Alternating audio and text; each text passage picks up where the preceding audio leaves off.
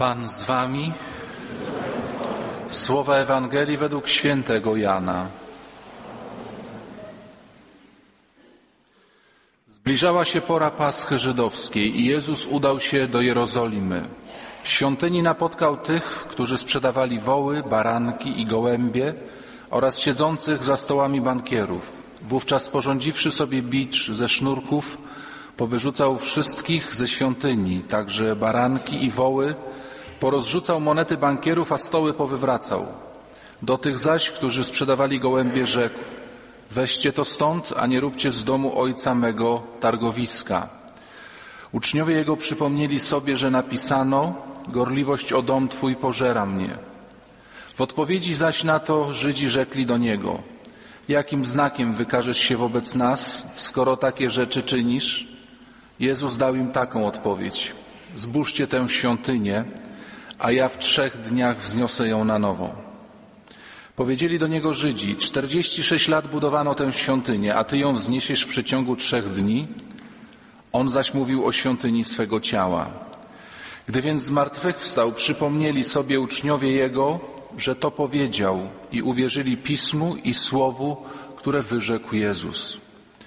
Kiedy zaś przebywał w Jerozolimie w czasie Paschy, w dniu świątecznym wielu uwierzyło w imię Jego, widząc znaki, które czynił. Jezus natomiast nie zwierzał się im, bo dobrze wszystkich znał i nie potrzebował niczyjego świadectwa o człowieku. Sam bowiem wiedział, co się kryje w człowieku. Oto słowo Pańskie.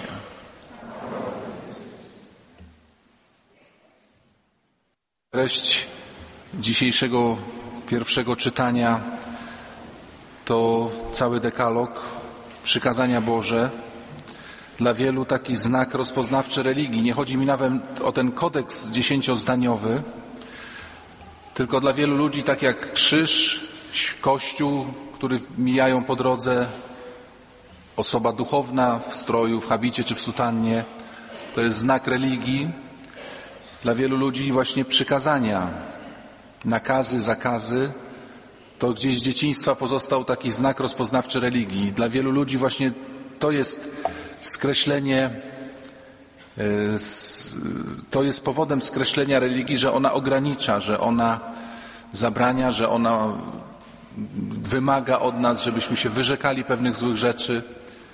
Dzisiaj mamy te manifestacje rozmaite i ktoś tam się spotkał z tą manifestacją na ulicy, no i mówi: proszę księdza, do mnie tam sporo młodych ludzi idzie. No, ktoś drugi, słuchając tej rozmowy, odpowiedział: no idą za tym, że wszystko wolno. Wolno się, jak to mówią, kochać, wolno, usunąć, wolno z chłopakiem, wolno z dziewczyną, wolno, wszystko wolno. Łatwo taką ideologią porwać. Natomiast my mamy 10 razy: pamiętaj, abyś święcił, szanował, czcił, nie kradł, nie cudzołożył, nie zabijał. Przykazania koncentrują bardzo uwagę, bo one trafiają w nasze pożądliwości, sprzeciwiają się naszym żądzom, naszym pokusom. I niekiedy ktoś za bardzo, drodzy bracia i siostry, jakby to powiedzieć, skoncentruje się na tych przepisach. I wielu ludziom się wydaje, że chrześcijaństwo, religia chrześcijańska to są przepisy. Że w ogóle jest taki schemat.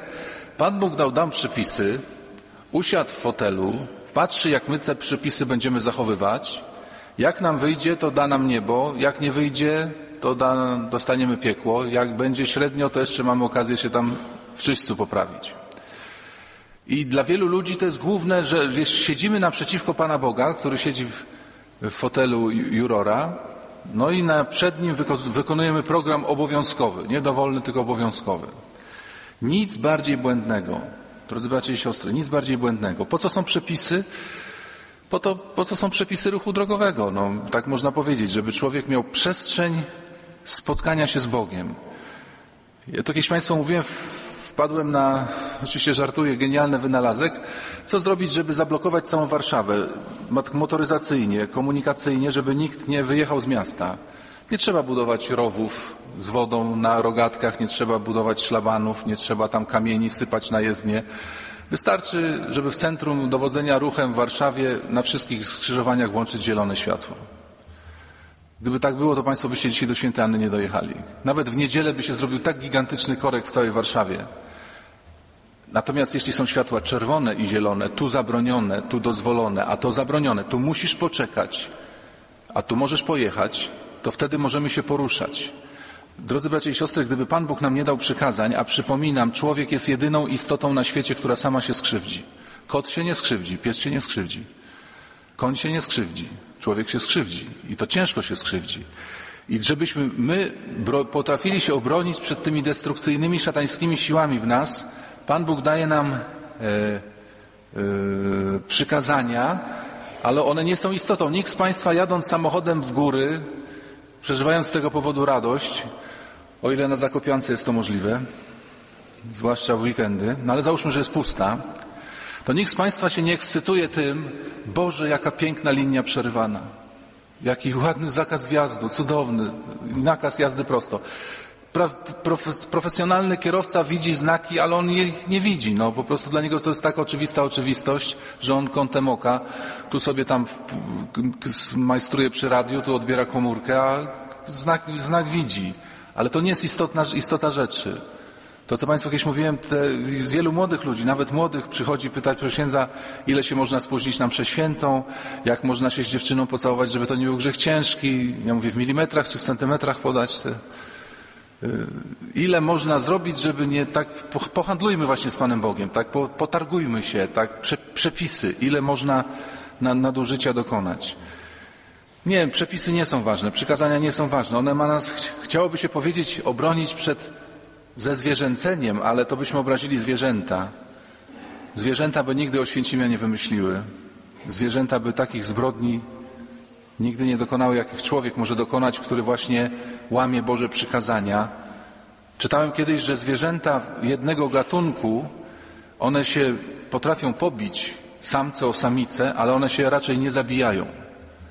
One się potrafią pogryźć, tam samiec walczy z drugim samcem o strefy wpływu, ale zwierzęta jednego gatunku się nie zabijają. Natomiast ludzie są jednym gatunkiem, który się potrafi masowo zabijać w obrębie swojej rodziny ludzkiej.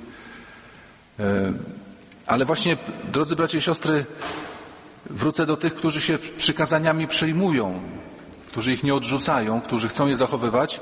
No jest drugie niebezpieczeństwo, że właśnie przykazania postawią w centrum religii. A one nie są w centrum religii. Człowiekowi się wtedy zaczyna wydawać, że jestem w roli głównej. Pan Bóg siedzi, mnie ocenia, a ja jestem jakby na stadionie piłkarskim, jakby na ringu bokserskim, czy na lodowisku wykonuję ten program obowiązkowy i ja jestem najważniejszy. Nie. Bóg nas na rękach niesie do nieba, na ramionach nas niesie do nieba. To jest, drodzy bracia i siostry, taka ciekawa historia, że jeśli weźmiemy na przykład sport, piłkę nożną, to są jacyś tam wielcy działacze w Genewie, FIFA, UEFA, nasi polscy działacze, ci najwyżsi ustalają przepisy gry w piłkę nożną, oni mogą klub zdyskwalifikować, oni mogą piłkarza zdyskwalifikować, sędzia może bramki nie uznać, sędzia może wyrzucić zawodnika z boiska. Proszę zwrócić uwagę, jaką on ma władzę, sędzia. A nas w ogóle nie obchodzi, jak ten sędzia się nazywa. Nieraz tak zapytamy, skąd sędzia? A z Paragwaju. Piłkarze nas interesują. Tutaj nas interesuje. Nas nikogo nie obchodzi, jak się nazywa przewodniczący Komitetu Organizacji Euro 2012. A co mi jakiś działacz obchodzi? Mnie obchodzi, czy Kuszczak będzie grał. Mnie obchodzi, czy Smuda wystawi dobry skład. A chociaż oni nie są piłkarze najważniejsi. Powtarzam, podlegają przepisom ustalanym przez działaczy. Ale w naszym mniemaniu my na piłkarzy się będziemy patrzeć, a nie działaczy. I człowiekowi się nieraz... I Pan Bóg jest ten, który ma moc nas zbawić, który ma nas moc podnieść z grzechu, a my się wpatrujemy w siebie. Jak ja ten program obowiązkowy wykonam? Drodzy bracia i siostry, wielu ludzi wplątało się w perfekcjonizm, wielu ludzi nawet, którzy zachowują przykazania, wplątało się w pychę o to, jaki jestem porządny. Pamiętajcie, co mówił ksiądz Aleksander Federowicz. To są szokujące słowa, często do głowy przychodzą. Lepiej człowiekowi wpaść w grzechy ciężkie niż w pychę. Pijak prędzej się nawróci niż pyszny człowiek, który porządnie chodzi do kościoła, ale właśnie zrobił z serca swojego targowisko i z Panem Bogiem i sprzedaje Panu Bogu, czy zwraca jakieś czeki, czy kwity, czy kredyty z nadwiązką taką samozadowolenia. W tym tygodniu uderzyła mnie jedna rzecz. Do Jezusa przychodzili ludzie, którzy zachowywali przykazania latami. Być może ktoś jest taki w Kościele. Ja mocno bym się nie zdziwił. Kto czci ojca i matkę, nie cudzołoży, nie kradnie, nie zabija, Dzień Święty święci. Być może ktoś jest taki w Kościele. I do Jezusa przychodzili tacy ludzie. Pamiętacie bogatego młodzieńca? Panie, oto ja wszystkie te przykazania zachowuję od młodości. I co było charakterystyczne dla tych ludzi? Nie jeden, tam jeszcze jeden też przyszedł człowiek, który musiał przed Chrystusem przykazania recytować. Byli smutni. My nieraz mówimy, Boże, żebym ja nie grzeszył, żebym, nie zdradzał żony, żebym nie popełniał grzechów przeciwko czystości, żebym szanował ojca, żebym nie kłamał. To ja bym był szczęśliwy. Nie. Zachowywanie przykazań, nawet bardzo solidne, nie daje człowiekowi szczęścia. To jest dopiero początek drogi, to jest dopiero otwarcie furtki. Pamiętacie, co powiedział Jezus do tego bogatego młodzieńca, kiedy on mu powiedział, Panie, wszystkie przykazania zachowuję od młodości? Wtedy Jezus spojrzał na niego z miłością. Ale czy Jezus spojrzał na niego z miłością za to, że on zachowuje przykazania? Nie, Jezus spojrzał na niego z miłością ze względu na zdanie, które powiedział potem. Jak to było, pamiętacie? Młodzieniec mówi, oto Panie, wszystkie przykazania zachowuję od młodości. Jezus spojrzał na niego z miłością i powiedział, sprzedaj wszystko, co masz, rozdaj ubogim i chodź za mną. O co chodziło? Drodzy Państwo, dlaczego my gromadzimy skarby moralne, materialne, intelektualne?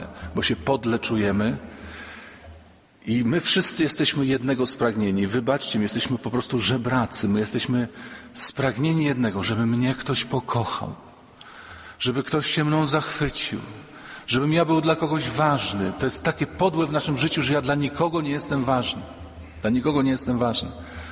Niedawno mi jedna studentka mówiła, zadzwoniłam do domu rodzinnego, bo studiuję w Warszawie, dom rodzinny gdzieś mam daleko i rozmawiałam z ojcem i z mamą i wie ksiądz co? Oni mnie w ogóle nie zapytali, kiedy ja przyjeżdżam do domu. A ja tak czekam na to pytanie, że oni powiedzą, Małgosiu, kiedy przyjeżdżasz? Na święta teraz przyjedziesz już w Wielkim Tygodniu. Tak, będziesz, ale kiedy będziesz? Jak ci leci, dobrze się czujesz? To jest najgorsze, co my chcemy coś znaczyć. My chcemy być ważni, my chcemy być kochani, podziwiani, wysłuchiwani, żeby moje sprawy kogoś zainteresowały, żebym ja kogoś zainteresował. I gromadzimy pieniądze. Studiujemy często dlatego, żeby coś znaczyć. Dziewczyny dbają o swoją urodę, żeby ktoś się na mnie z zachwytem spojrzał. Chłopcy się popisują, kłamią, kręcą, upijają się. No przepraszam, różne rzeczy robimy, szalone rzeczy robimy, żeby być dla kogoś ważnym. I Jezus teraz widzi, że ten człowiek, ten bogaty młodzieniec zgromadził sobie, żeby być ważnym, żeby być kimś, nawet zachowywanie przykazań. Ale miał też jeszcze inne rzeczy. I teraz Jezus chce go z tego wyzwolić. I spojrzał na niego z miłością. Jesteś dla mnie bardzo ważny. I uważaj, uwierz w to i sprzedaj te wszystkie podróby, których żeś sobie nagromadził całe piwnice i sejfy, bo ci są niepotrzebne. Ja cię będę kochał bez tego. Ale on wolał podróby od szczerej miłości Jezusa. To jest nasza tragedia. To jest nasza tragedia, że my wolimy podróbki od szczerej miłości Pana Boga. Wolimy, jak nas ktoś oszukuje, kręci, zwodzi. I gromadzimy majątek, wykształcenie, porządność, religijność, a to nigdy nie zaspokoi głodu. Czym więc jest religia, jeśli nie jest zachowywaniem przykazań i gromadzeniem tych pseudoskarbów? Jest relacją do Pana Boga. Stać przed Bogiem, patrzeć w oczy, płakać, śmiać się. My ciągle pytamy, co mam robić? Czy dam radę? A On mówi, ja jestem. To jest, proszę Państwa, taka sytuacja, że ja to widziałem setki razy. W mojej rodzinie i w gościach różnych, jak się przychodzi do jakiegoś domu na imieniny gospodyni, często są to imieniny nawet samej gospodyni i wszyscy przez cały wieczór mówią, Bożenko, usiądź z nami przy stole. Już tylko herbatę zaparzę, już tylko ciasto podam. Bożenko, no siadaj z nami na chwilę, pomóż. I jeszcze tylko, czekajcie, tutaj ktoś spóźnił się gość, ja mu odrzeję z zupy barszczyku dam. I cały wieczór my wszyscy mówimy, Bożenko, no usiądź z nami, porozmawiaj. I Pan Bóg nam całe życie mówi, słuchaj, pokochaj mnie. Panie Boże, jeszcze tylko popracuję nad przykazaniem nie cudzołóż. Ale no dobrze, ale porozmawiaj ze mną, spójrz mi się w oczy. I jeszcze tylko poprawię swoją pozycję na uczelni przez pewien projekt bardzo ciekawy, który w tej chwili mi przychodzi do głowy. I my nie mamy czasu z Panem Bogiem usiąść, bo tak Go chcemy przyjąć w gościnie. Tak go chcemy przyjąć we wspaniałej gościnie. Pamiętacie, kto wszedł w pewnym sensie, można tak powiedzieć, w najgłębszą relację z Jezusem? Kto się do Jezusa w całej Biblii najbardziej bezpośrednio odezwał? Kto do Jezusa powiedział per ty, bez dodatków? Jezu, jakby brudzia wypili. Jezu, kto? Łotr na krzyżu. Ten już miał wszystko w nosie. Raczej nie planował drugiego fakultetu z filologii angielskiej. Nie zamierzał rozkręcić małego interesu pod Jerozolimą. Nie zamierzał wygłosić odczytu na krzyżu Jezus, a zbawienie świata. Stać go było na jedno. Widział, że oddech się kończy. Jezu, wspomnij na mnie, gdy będziesz w swoim królestwie. I Pan Bóg czeka od ciebie, ode mnie na takie Jezu od wielu lat. Niektórzy mówili Jezu, synu Dawida, Jezu tam, a on walnął prosto tylko krótkie imię Jezu. Wszedł w tak głęboką relację duchową z Jezusem. I natychmiast usłyszał, nieważne, czy żeś zachowywał przykazania, dzisiaj będziesz ze mną w raju. Wszedłeś w relację. Wszedłeś w relację. W Ewangelii widzimy Jezusa zdenerwowanego jak nigdy. Żydzi zabrudzili miejsce święte, miejsce spotkania z Bogiem. Drodzy Państwo, każdy z nas się tam pobrudzi się jakimś ciastkiem, ochlapie sobie bluzkę, jakimś sosem, pobrudzimy się błotem, pobrudzimy się na ulicy, bo nam coś upadnie w ziemię, podnosimy to. Tragedii nie ma. Wiemy, że jak wejdziemy do restauracji, do toalety, jak przyjdziemy do domu, to jest kran z czystą wodą. Ale jakbyśmy się tak ostro pobrudzili i czystą wodę zakręcili, to by był kłopot. Czysta woda. Świątynia to jest czysta woda. Drodzy bracia i siostry, wszyscy żeśmy się cały tydzień brudzili, niektórzy może bardzo. Ale przyszliśmy do świątyni i to jest czysta woda. Czyste Słowo Boże było przed chwilą czytane. Czyste. Będzie czysta liturgia, czysty Chrystus, czysta ofiara. W konfesjonale siedzą księża, którzy mogą was oczyścić z najcięższych grzechów. Świątynia jest miejscem czystym, powrotu czystego do Boga. I oni zepsuli, Żydzi popsuli tą właśnie czystość świątyni. To tak jakby była na wyspie jedyna studnia. Jest jakaś wyspa, żyją ludzie, mają jedyną studnię i tą jedyną studnię ktoś zatruł. To, żeby drzewo zrąbał, ale drzew są tysiące. To, żeby kamień wrzucił do wody. Skał są setki. Ale jedyną studnię zatruć. Tak jakby była ostatnia butelka lekarstwa, którą tam po kropli się daje chorym i ktoś by tą butelkę stłukł. I dlatego Jezus wiedział, że nie oczyści wszystkiego chodząc po ziemi, ale świątynię, jakby miejsce, drogę ucieczki przeciwpożarowej gdzieś zastawić, to musi być drożne. Świątynia musi być drożna. Świątynię przerabiano w historii świata na muzea, sale koncertowe, restauracje, składy mebli. U świętego Augustyna na Nowolipkach była stajnia dla koni, Niemcy zrobili. Ale my właśnie najczęściej czynimy ze świątyni targowisko. Jezus powiedział, nie róbcie targowiska. Handlujemy z Bogiem, z ludźmi, chcemy kupić ten substytut miłości. Niczego Jezus nie bronił tak, niczego Jezus biczem nie bronił.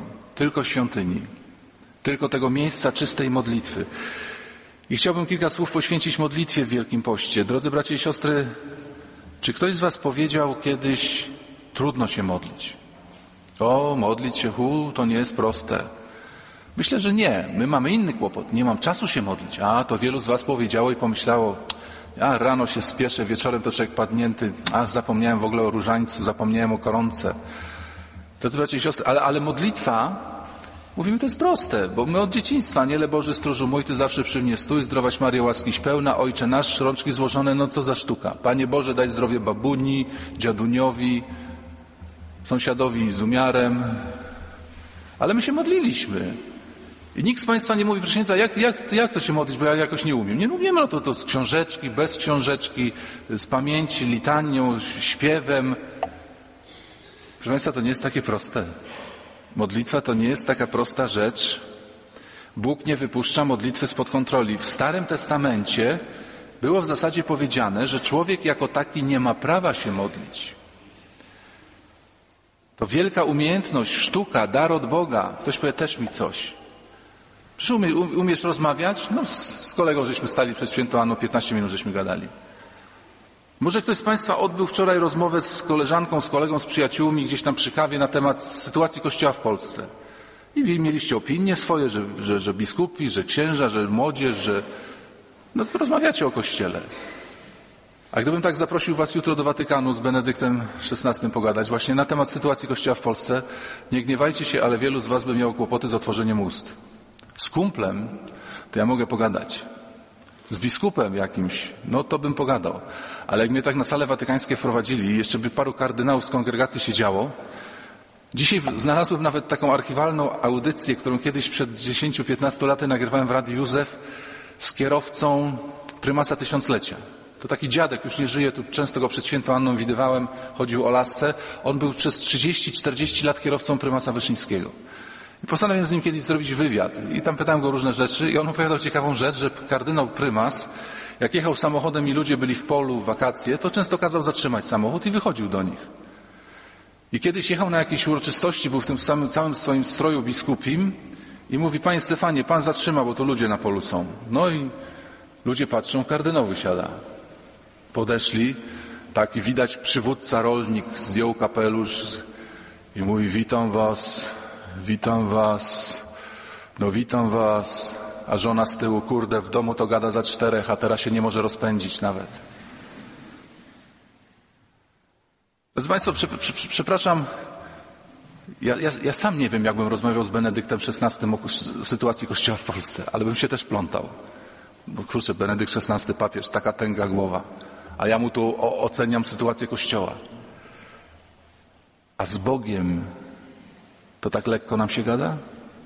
Wiecie dlaczego wielu ludzi strzela z tych modlitw do Pana Boga? Bo oni nie rozmawiają z Bogiem. Oni rozmawiają sami z sobą, z powietrzem, z pustką. Jakby sobie tak uświadomił w części, z kim ja rozmawiam, przed kim ja klękam. Dla wielu ludzi tak łatwo się rozmawia na modlitwie, bo powtarzam, mówią do karykatury Boga. Bóg taki trochę mądrzejszy ode mnie. Więc ja mówię tak: Panie Boże, pochorowałem się. Jakby Pan Bóg nie wiedział.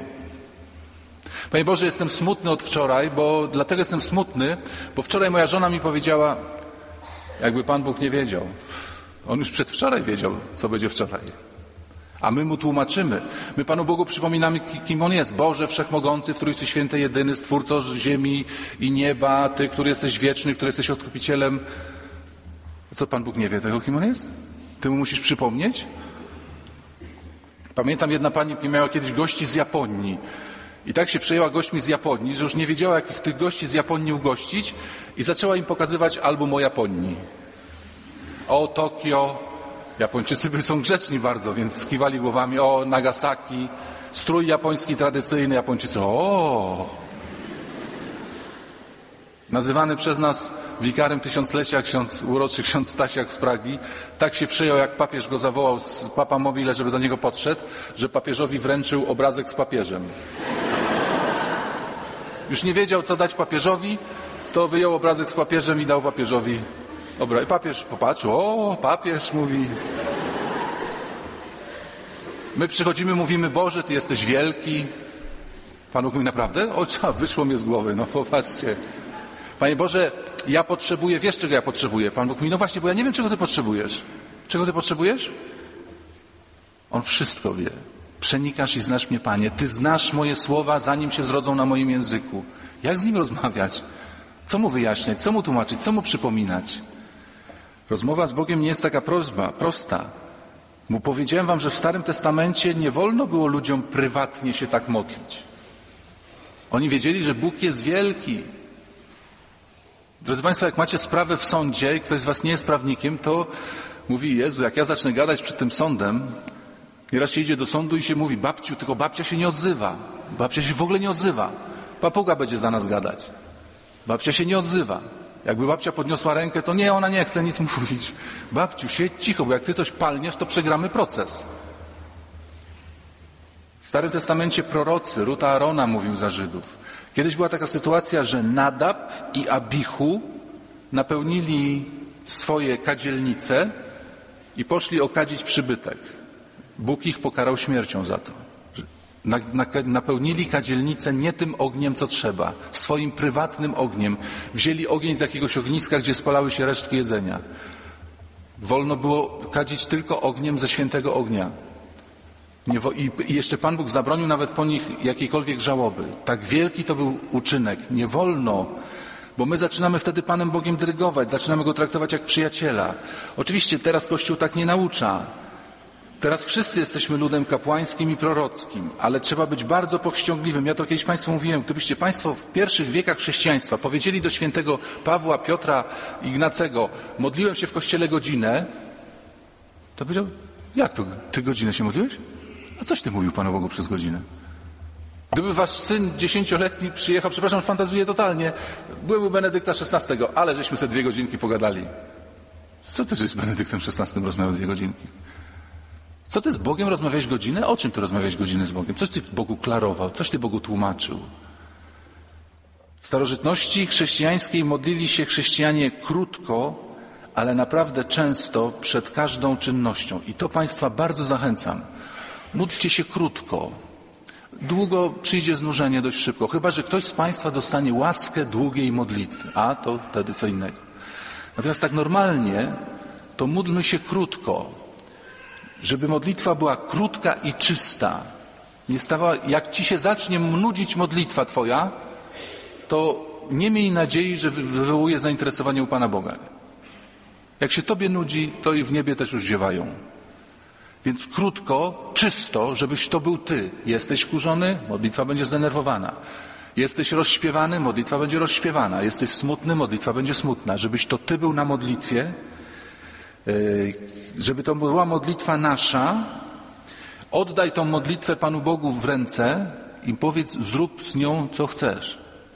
Bardzo często pamiętajmy, że my nawet nie odczytamy skutków modlitwy. Skutki będą, tylko my nie będziemy potrafili odczytać, bo Pan Bóg z tą modlitwą zrobi coś według swojej mądrości, która przekracza nas niesamowicie. A jak masz ważną sprawę do Boga, to nie wynajmuj mecenasa, prawnika, tylko poproś Maryję, pomódl się za mnie, bo jestem za głupi na tą modlitwę.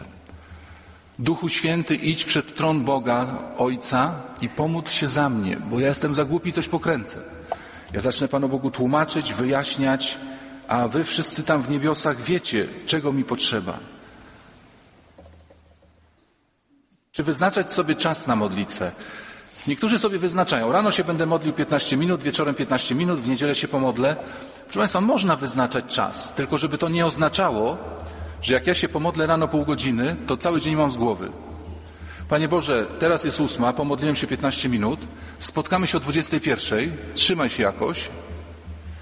Nie, proszę Państwa, cały dzień z Bogiem. Zaczynasz posiłek, dzięki Ci Boże.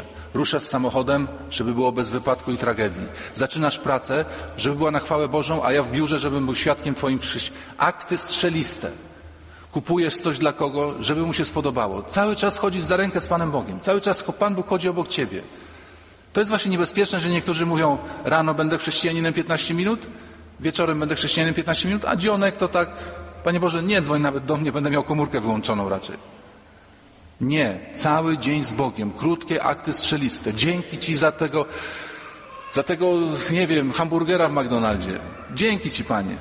Dzięki Ci, że spotkałem moją super koleżankę. Dzięki Ci, Panie. Przepraszam, bo dzisiaj niedawno skrzywdziłem człowieka słowem, zbyt mocno go potraktowałem. Przepraszam Cię, Panie. Krótkie akty strzeliste. Przez to, że niektórzy sobie wyznaczają długie terminy modlitwy, niemiłosiernie się na tej modlitwie nudzą, ta modlitwa przestaje być ich, a niektórzy jeszcze wpadają w pokusę takiego duchowego luksusu, że te pół godziny rano czy wieczorem, jeśli kogoś na tyle stać, to będzie takie moje poletko, moje spotkanie z nieprzewidywalnym Panem Bogiem. I może dawać fałszywe poczucie bezpieczeństwa, no ja to jestem solidny na modlitwie. Drodzy bracia i siostry, taka jest Twoja modlitwa, jak i Ty jesteś. I tu siebie nie przeskoczymy. Jakość naszej modlitwy poprawia się z chwilą poprawienia jakości naszego serca. Zmagamy się o świętość, będziemy się zmagać o swoją modlitwę. Zmagamy się o chrześcijaństwo w naszym życiu, będziemy się zmagali o modlitwę. Boimy się Pana Boga, będziemy się bali modlitwy. Trzeba wielkiej odwagi i namaszczenia Duchem Świętym, żeby ją zanieść przed tron Boży. Ale ona jest znakiem życia. Pamiętajcie, Księga Psalmów po hebrajsku to jest księga oddechu. Kto się modli, oddycha. Wielu ludzi mówi, taki jestem przytruty w środku, bo dawno żeś nie oddychał. Albo masz duszno nieprawdopodobnie w duszy. Zacznij się modlić, oddychać psalmami. To są Modlitwa jest to oddech dla naszej duszy i dla naszego serca. Amen.